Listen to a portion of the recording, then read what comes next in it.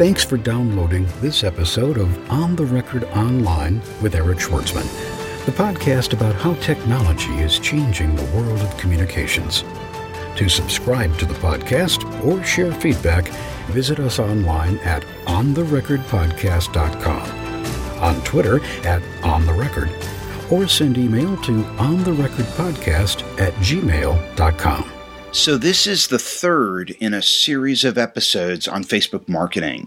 The first one was on Facebook pages and Facebook ads. The second one was on Facebook social plugins. And this one is on the Facebook Graph API. Now, if you're not a technical person, don't freak out. This is not a technical podcast. What we're going to do is we're going to cover 3 case studies, Amazon, Spotify, and a European review site called Kype. And we're going to talk about how they're actually using Facebook to socialize their destination websites. And if these case studies are any glimpse of things to come, I think we're going to see 2011 as the year that the social network became less about a .com destination and more about features that could be integrated into your own website. It all starts with the Login with Facebook button. You may have seen it. You go to a website and it says Login with Facebook. You essentially give the website operator permission to access your basic Facebook information in exchange for access to premium features on their website. In many cases, you actually get a request for permissions screen at the time when you are logging in with Facebook, and there are prompts that basically allow you to give up more information from your extended data and about your friends and other things.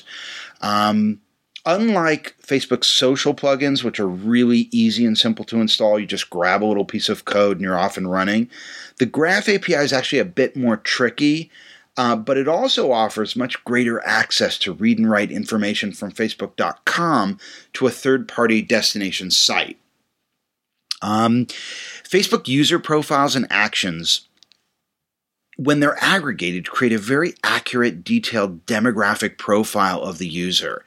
And if you think about it, that's sort of the one thing that's been missing, at least from a marketer standpoint, with social media channels today, right? RSS is fabulous, but you have no idea who's actually listening. I mean, if you're a podcaster and you've ever tried to sell podcast advertising, the first question you get is, well, who's listening? How do I know who's listening? And, Facebook actually really solves that problem. For the first time, they solve this problem of who's listening because they're able to, through the Graph API, give you a profile of who's on your website and collect demographics on the visitors. And, that's kind of the huge thing about Facebook. It's a richer storehouse of user preferences to cross-reference website activity against. So you're in a much better position to market against, or make a market rather, from that audience.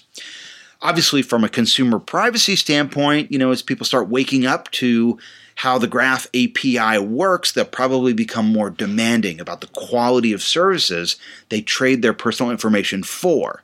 If it's lame, why would you give up your extended data, right, or your friends' data?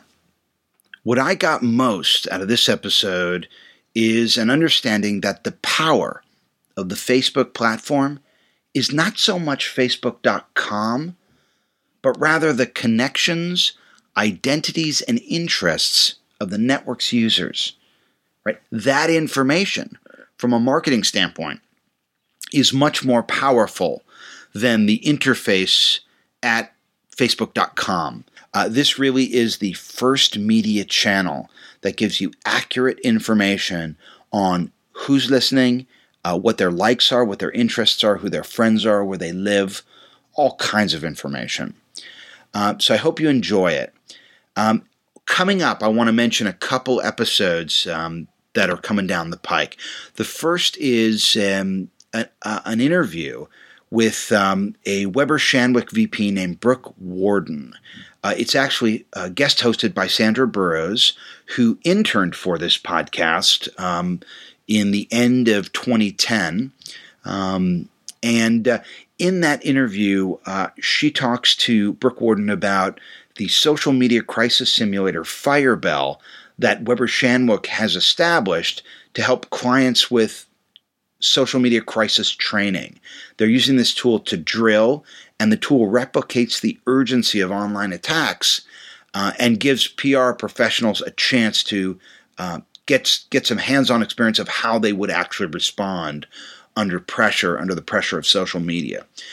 And another thing I want to mention coming down the pike, to celebrate the release of my book on B2B social media, the first book devoted exclusively to this title, my co-author, Paul Gillen, and I are going to be releasing a series of podcasts on how to use social media for business-to-business marketing. Now we're going to play for you the Facebook marketing tips from Amazon, Spotify, and Kuyp episode. It's actually a presentation by Facebook partner engineer Simon Cross, the same partner engineer that did the briefing on the like button and social plugins in the episode prior to this, and also a brief presentation by Kuyp country manager for France, Vincent Wermus. I hope you enjoy it. So the Graph API is the way that if you have a product, you can allow your users to come into this product and bring with them their friends and their interests. And that allows you to build deep, engaging experiences. So the social plugins are really easy, but they're pretty simple. Like buttons, boxes, modules, pretty simple. The Graph API gives you deep access to the power of the social and the content graph. It all starts with this button, which you've probably seen around the web. But once you click it, it means that your application can start making calls to our API, calls like this. You can get some of my personal data, you can get a picture for me, you can find out about the things I've liked, you can see the movies I've liked, in fact you can see all kinds of different subsets of the things I've liked. You can find out who my friends are, and once you've found my friends, you can start to look at what they like, and you can start to look at other parts of their profiles too. So, by default, you get the basic information about the user profile. But as you want to get more and more data about that user, you can prompt the user to give you extended permissions, we call them, to get access to more and more data. Not only can you just get interesting data to build into your application, you can do other things too. You can search. You can search our entire graph. You can search public streams. You can search for places nearby where you are. So if you're building a mobile product, we have an API that allows you, once you know where the user is and you know that they want the web, you can search for it and display it on a map inside your application. So not only can you search, but you can publish back to Facebook as well from the API. You can publish a message to my feed, which just says hello. For example, I could publish a graph call to say that I'm attending an event, and I can even upload pictures to Facebook via the API. So you can see the power at this low level. It's a bit more complicated than you see the social plugins, but you can see if you leverage this in the right way, the power it can bring to your application. So, as I said, I didn't want to get too technical in this talk, but let's walk through a few examples of how some people have implemented this stuff. So one of the great examples in Europe is Spotify. So why would Spotify integrate with Facebook? I mean, why would you bother? Spotify is all about music. Well, music is social. We talk about it with our friends. That's not the main reason. The main reason is Spotify has thousands of artists, hundreds of thousands of artists, and millions of songs. And when you have a category, an inventory like that, the problem or the challenge is, how do I find what I want? And so you have standard mechanisms, right? You've got search, you've got what's new, you've got genres, you've got categories. Maybe you can browse by artist and then find related artists. But wouldn't it be awesome if I could see the music my friends are listening to? And it turns out that because I trust my friends, and my friends are where I get music recommendations, if I embed Facebook via the Graph API right into this product, it has a completely transformative experience. So I come to Spotify and no longer am I bombarded with choice. So I don't know where to begin. I can share songs with my friends if I find something awesome. I can make playlists and invite my friends to build those with me for a house party or for my wedding. I'm not getting that, but. And I can see songs my friends are listening to the most. I can see their playlists. I can see what they're into. Integrating Facebook, using the Graph API right into this product, has had such a transformative experience that Spotify now sees 60% of all of their traffic coming from Facebook. More than half. And that's through the power of taking Facebook, which is not just Facebook.com. Think about Facebook as the connection, the people, identity, their friends, the people they trust and respect, and their interests, the things they like. You bring that into your application and you can build something that's engaging and powerful. And that's what the Facebook platform is really all about. Here's another example. Christian talked about this earlier, but again, I think it's a great example of the kinds of things you can do with Facebook Graph API. So I'm a guy, right? I hate shopping. I hate it. I never know what to buy. I forget birthdays. I'm just rubbish at this stuff. And Amazon has a similar problem to Spotify. They have nearly every product available in the world to buy. And where do I start? I mean, it's a real problem for me. I don't know who to buy for because I've forgotten when their birthdays are. I've no idea what they like. I've met them maybe recently, that they didn't tell me about the DVDs they like. And I could choose from 1 million things, or 10 million things to buy for them. So that's rubbish.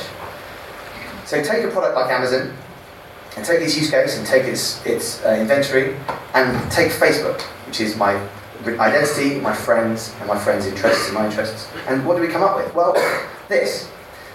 Not only am I being recommended products that I should buy, based on what my friends are buying, but at the top, they can see who my friends are, and they can see where their birthdays are. So they're reminding me whose birthdays are coming up, and I can click on See Gift Suggestions, and it will take me to a page that recommends me products from Amazon that I should buy this person based on their interests.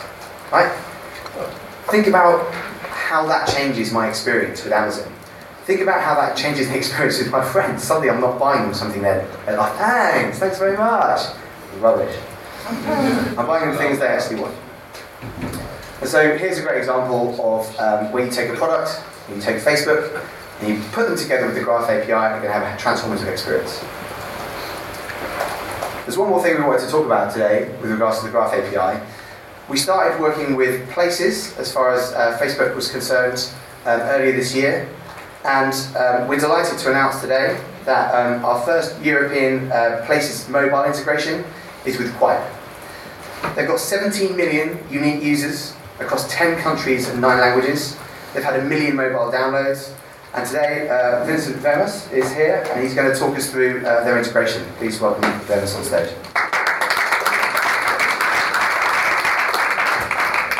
Hello everyone, thanks Simon for the invitation. So, Quip. Let me give you a little bit more input about Quip. So 17 million Unix, 1 million downloads, applications available on Android, BlackBerry and iPhone.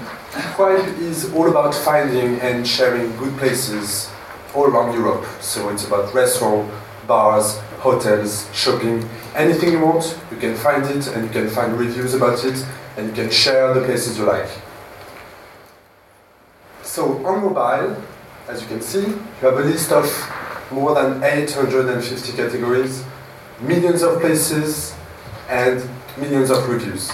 So as Simon said for other partners, how are you going to make a decision? It's lunchtime, how am I going to choose the best restaurant around me, around the web? You're going to have the search, you're going to have the ratings, you're going to have the recommendations, but what is really important is the personalization. Personalization based on your tastes and personalization based on the taste of your friends. So today, our mobile platform and our website already enables the fact that the places we're going to suggest you are based on your tastes and are based on the taste of your friends. But why have we decided that Facebook Places was interesting for us? It's because it's going to enlarge the reach of your friends. So it's going to enlarge the relevancy of the recommendations for you, and it's going to enlarge the broad of your friends for the suggestion you're looking for. So let's take an example of a restaurant, and let's go through it very quickly. I'm looking for a restaurant around the web. So I'm going to find many good places with great ratings and great reviews. All of them are good. But which one of them is great for me? That's a very good question. To know which one of them is good for me, I'm going to check which of my friends are there, or have been there, or have liked it, or have written a review about it. So when you look about this new screen, I see on the list of one of the most important information, where my friends have been. If they have been to this place, it probably means that I'm going to like it, and I'm going to trust what my friends have been to, my quiet friends and my Facebook friends. So I'm going to have the real-time information about who's there right now, and I'm going to have the information about who has been there. And I trust that if you have 40 friends which have been there, you're going to trust this restaurant, you're going to go to this restaurant and not the one where you have no recommendations of your friends. You have a full history of everybody who has checked in. And then, on the other way around, once you've been to this restaurant, you can check in and you can say whether you have liked this restaurant. And you're going to share this on Facebook. And once you've shared it on Facebook Places, it's going to appear on top. So for us, for Quip, the importance of Facebook Places information is about the power of friends to make a local decision and also to increase the visibility of our own platform on Facebook Places. We're going to see that Quip check-ins are going to be available on Facebook Places soon. So it's the two-way around. Oh, it's awesome.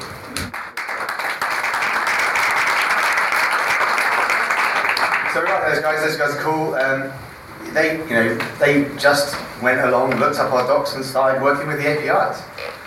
And this is the first major mobile integration of Places from a European company, which is obviously something we at Facebook with the European part of Facebook we're like super proud of, and really pleased that those guys are working on this stuff. And when does the app come out? It's on its way, right? It's on its way. It's on its way. So I think it's going to be submitted today or this week. So it will be available very soon in the App Store. Submitted to the App Store today, and will be available very soon. So go and check it out. It's a really great way to find restaurants near you that your friends definitely recommend you to go to. So that's a really basic overview of the Graph API. As I said today, I don't want to go into too much technical detail. We can do more if you want. But go and check it out. developers.facebook.com/docs/API. And there's everything you need to get started.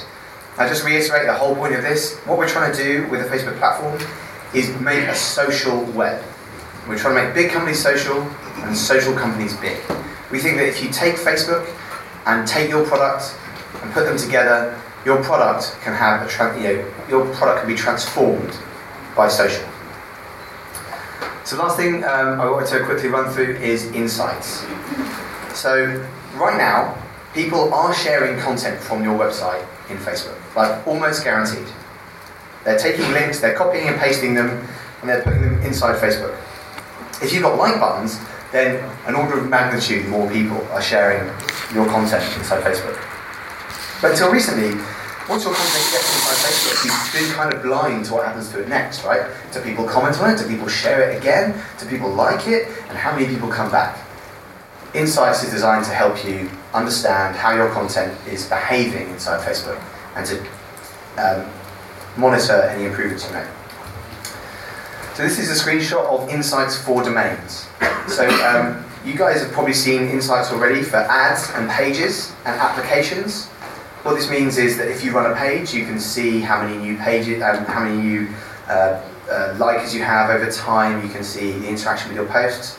What this does is it allows you to see for your domain, for your website, for tfan.com or .fr or bbc.co.uk, all of the stuff that's happening about your content inside Facebook. So at the top you've got the number of daily likes, the number of daily shares, the feedback per share, and that's a measure of the number of interactions with your content. So when somebody likes or comments or reshares it. And then the last thing, the reshare rate, which shows how viral something is. So one person shares it inside Facebook, and if it's viral, it'll bounce around, right? It'll go to my friends, they'll share it with their friends. The reshare rate gives you a great real-time or near real-time score about how your content is being shared. You've got graphs, obviously, as well. But not only does this happen at domain level for your whole site, you get this data for every single URL within your site. Obviously, every single URL that's been shared on Facebook. And so down here you can see individual URLs, the most daily and interacted with URLs within your site today. And if you click on one of those, you get this page for every single one of your URLs. And what's cool is because we're Facebook, we can give you great aggregated demographic information. Again, not only for your site, but for every single URL. So you can see the Facebook users sharing and interacting with your content are of a certain demographic. And say you're running a news site, you can see the difference in demographic between a sports story about Formula One or an entertainment story about Angelina Jolie. And the amount of intelligence you get from that is just fantastic. It's very difficult to get any other way. The great thing about all of these insights for your domain is it's available with one line of code. All you have to do is insert that line of code, to replace your user ID with a user ID, into the head of the front of your website. And that tells Facebook that you own that website, and then you can access all of that knowledge about domains. So that's insights for domains with a single line of code. What's even cooler is that you've got this dashboard that you can go to regularly, but that's a bit of a chore. What happens if you want to go and do a board report? Do I have to look at that screen and copy the numbers down and do it every day and copy them down again? No, costs time. So what we have is export tools for the insights data. Firstly, you can export manually, and that just downloads an Excel file or a CSV. And if you can do that regularly, you can start to build up reports, build your own charts, derive your own insights, and then when you go and look at your board and do a presentation to your board, they kind of love you. That's awesome. If you're a big company and you really care about this data and you have a statistics system yourself, we have an API that allows you to get this data out. So you can completely automate the process. The same system that you use to track users on your website, you can supplement that with near real-time data from Facebook without ever having to lift a finger again. So that's pretty cool. And guess what? The way to get hold of that is developers.facebook.com/doc/insights. It's all there.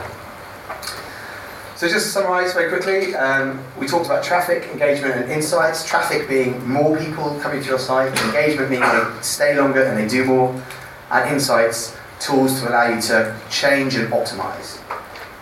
And the platform is about bringing socialness, friends, identity, and interests into your products to transform them.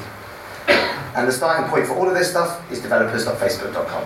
When we come back, Facebook partner engineer Simon Cross takes questions from the crowd at Le Web 2010 in Paris. Stay with us. This January 2011, Paul Gillen and Eric Schwartzman bring you the first book devoted exclusively to B2B social media communications. Packed with business-to-business case studies and applied knowledge, Social Marketing to the Business Customer is the most comprehensive collection of B2B social media marketing guidance ever assembled. B2B markets are driven by value and relationships. That's very different from B2C markets. This book's a hands-on guide. It walks business people step by step through the process of using social media to find and engage business customers to ultimately drive more revenue. Social Marketing to the Business Customer is available at Amazon, Barnes & Noble, Books A Million, and Borders, or buy it at our show blog at ontherecordpodcast.com. Also available for iPad and Kindle.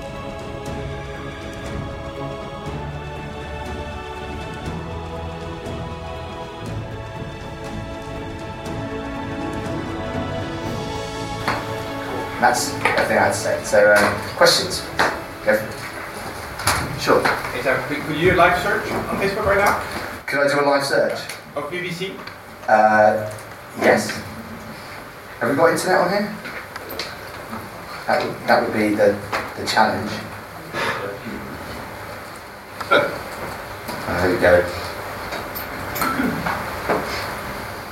Oh dear, sorry about this. Do you mean a graph search? Yeah. Sure.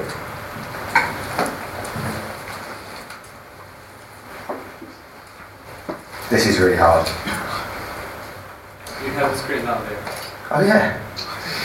Nice. You want me to look for the object, or what do you want? Just the ranking of the BBC results is fascinating. You have 4 BBC. You mean on Facebook? Yeah. Yeah. So the search box up top. Yeah. So you don't mean through the API? So, what he logs on, what we're trying to show is how off-Facebook content is showing up in the search. Exactly. Yeah. So the search functionality on Facebook also indexes, also shows the likes you've had outside of the web. So as you liked a program on the BBC, and you type in whatever Top Gear, if you actually liked it, it'll actually appear. So on Facebook search drives off Facebook results, which is actually an important point. The web. Very good. Okay, there we go. Do you have any likes from BBC? Well, so one of the things is the BBC, most of the BBC website hasn't yet embedded the like button, so some of this stuff doesn't end up. Do ASOS? In fact, for me, it actually shows that the YouTube video BBC uploaded there. When I type it in, I get a really sexy red dress that I liked on ASOS. But actually, an important point tied to this, though, is making sure that the tags and the information on the like object are well documented so that you appear on the Facebook search. And actually, somebody yesterday was telling me because objects are also, page objects are also public and indexable, a large algorithmic search engine also picks up some of this content from pages. So it's a different way of driving SEO. So here's a great example of a movie. So Avatar, I like this on IMDb. I type Avatar into my search box, and the first thing that comes up is Avatar. I click on that, I'm going to go to imdb.com. So this works really well. This doesn't work so well for articles, because articles are kind of small objects that you kind of like them to share them. It works really well with big objects, so things like music artists, movies, TV shows, products, things like that. So if you run a website that has those kind of node objects, I suppose, then this is how the like button can transform that experience. And how do you rank that? Well, we rank it using an algorithm that includes relevance based on the things you've liked and your friends. So I can't go into details about the algorithm, but every single one of the most amazing things about Facebook, and I say this as an engineer, is how it works is nuts. Like every time you type a letter into that search box, it's doing a search across our entire graph, bespoke to you. Not just a search that would be the same for everybody. The results that come back are different from me and from Christian. I mean, I don't like a red dress on ASOS, clearly. So, so I'm joking. How do you get back? You don't bring it with them. Oh, right, there we go. So there you go. That's how the kind of searching stuff, and that's how the like button. That's a great example of how the like button generates a node in our graph that we think of. What's actually happening under the hood is when you like a page on ASOS.com or IMDb.com, under the hood it's actually generating a real Facebook page, just one that is hidden. It has all the same properties of a standard Facebook page, the ability to publish, the ability for it to appear in search results, all that kind of thing. So that's why the like button is so powerful. Simon, great presentation. And you can see the usefulness of the tool, certainly for marketing and sales and this type of thing. But a lot of organizations now are starting to watch Facebook pages as a way to communicate with their publics. And recently, when Unified Command, the U.S. government, stepped in to manage the BP oil spill crisis down in the Gulf, they launched a Facebook page to communicate. And a buddy of mine who's a commander for the U.S. Navy was managing the page, and they were crushed with 100,000 comments a day on the page. And there was no way for them to really get their arms around that information, try to figure out what was being said. And I just wonder what, if any, plans you guys are taking to try to help people get their arms around sentiment. Sure, absolutely. So the question was, some pages have huge amounts of engagement on them, and sometimes it's very hard for a page owner to manually deal with that and manage that. Certainly things around TV shows or live events, we see the same kind of thing, because they're points in time where lots of people congregate, especially things that are controversial. So we are working on a number of technologies to improve spam. So where we have page spam, which is just people coming up and saying all kinds of crazy stuff, we're working on tools to improve that, which means it just cuts down the noise. But what we really suggest is that our tools are pretty basic for page management. As we said, they're a free product. They're designed for use by everybody. If you're a kind of power user, somebody that manages a lot of pages, or the pages you manage have a huge amount of engagement, then we highly recommend you look at third parties to help you have. So there's a whole bunch of third parties who build tools to help you manage your pages. We have a program called the Preferred Developers Program, the PDC program. You can find information about that on facebook.com. And those companies, some of them have products that help you do exactly that. They can do keyword automatic moderation, they can do risk analysis of the posts to see whether or not they need to be viewed by a human, and they can do moderation across many, many pages, and do stats across many, many pages. So for those kind of use cases, those power users, we at Facebook focus on building a kind of a really broad-based product and the APIs. And then companies on the BDC program build the clever stuff based on our APIs. Does that make sense? Do you have a recommendation? I mean, who's your favorite for providing that? We love all of our preferred developers. So what I'd recommend is that you speak to a few of them and go and sound them out and see which of them have products that work for you best. I mean, in the UK, I think there are 5 or 6 companies. In France, there's 3 or 4, and each of them has products that are for slightly different use cases. By best case estimates, sentiment analysis is 60% accurate.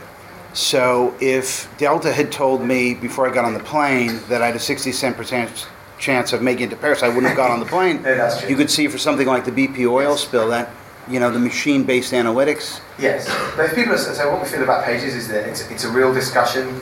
So spam is bad. It's where just where noise creeps in. But where people are having a real discussion, we think that that's a healthy thing. That's a good thing, and you should manage it where you can, rather than over-moderating the system. If you're concerned about effectively, if you want to read every single post, don't come to Facebook. It's not the place where you're going to be able to scale that out. It's a place where conversation is encouraged, sharing is encouraged, and discussions will happen. But that's a great example, crisis management. If it's a bad thing, people are going to be talking about it on Facebook. So probably better to have a hub through which you can at least be part of the conversation rather than letting it happen without you being present. Cool. Sure. You showed us very interesting reports on Insight. Do these reports integrate with Google Analytics? So the question was, does our Insight stuff integrate with Google Analytics? The answer is no. That's because nothing. That's because Google Analytics is obviously for your site. If you wanted to build a tool, and I don't know this, but there probably is, an intermediary product that reads data from our APIs and puts it into Google Analytics. I mean, that probably exists. Our view on it is we build the basic products. We can see this across all the products we build. We build a really basic product, which is the dashboard, and then give other people the power to leverage that data with our APIs. And so there probably is somebody that does that, yeah. Sure. I was going to say, thank you for the presentation. I think it was actually quite inspiring to read. More interesting, but can we get copies of your slides, please? I think so. So I was going to announce at the end, we're actually going to put all the slides from today up on our Scribd account, scribd.com/Facebook. They'll be live probably by whenever we get back to the States.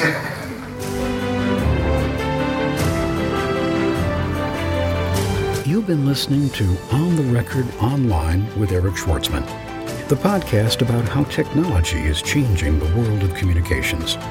To subscribe to the podcast or share feedback, visit us online at ontherecordpodcast.com, on Twitter @ontherecord, or send email to ontherecordpodcast@gmail.com.